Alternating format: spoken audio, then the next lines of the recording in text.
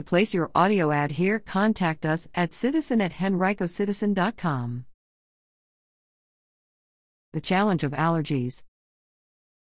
Editor's note: Tuckahoe Middle School 7th grade English students recently wrote editorials designed to persuade Henrico citizens to read, listen to, or watch a story or book that reflected their individual cultures, as a way to help others better understand them. This is one of those editorials. Click here to read others. Hello, I am Jackson Mayfield. I am a male with terrible allergies.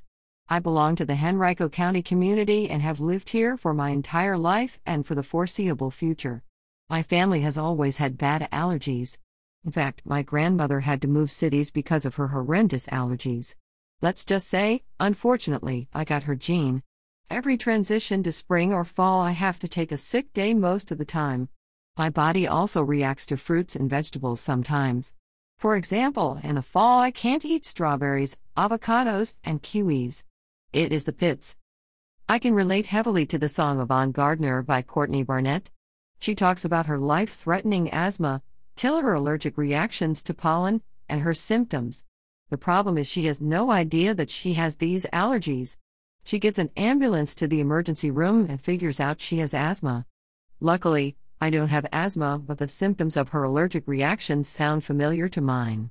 Specifically the line, my throat feels like a funnel filled with vape, Vicks, and kerosene, and because I get an itchy throat way too often, and it feels like someone crammed a back scratcher down my throat and jabbed it into my uvula.